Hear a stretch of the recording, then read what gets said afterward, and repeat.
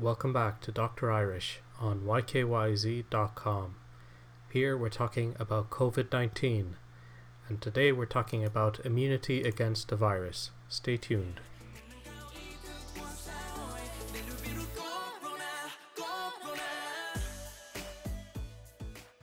So, a couple of people have asked this question. Is it possible to get reinfected with COVID-19? This is a topic somewhat of debate, but I'll get into it here. First off, the virus has not really evolved significantly.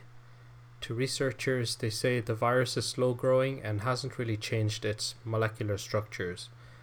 Your immune system is able to recognize the pathogen, which is the virus, and the associated molecular patterns that they have.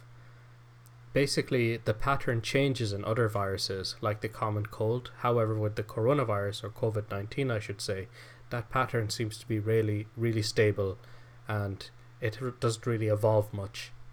The result of this is that if you get infected with the coronavirus, your body will make antibodies that correspond to those molecular patterns that COVID-19 have. If those molecular patterns don't change in the coronavirus, in other words, if it doesn't evolve, then with subsequent infections, your body will be able to deal with the coronavirus, and you won't develop symptoms thanks to your antibodies. Which means, yes, immunity.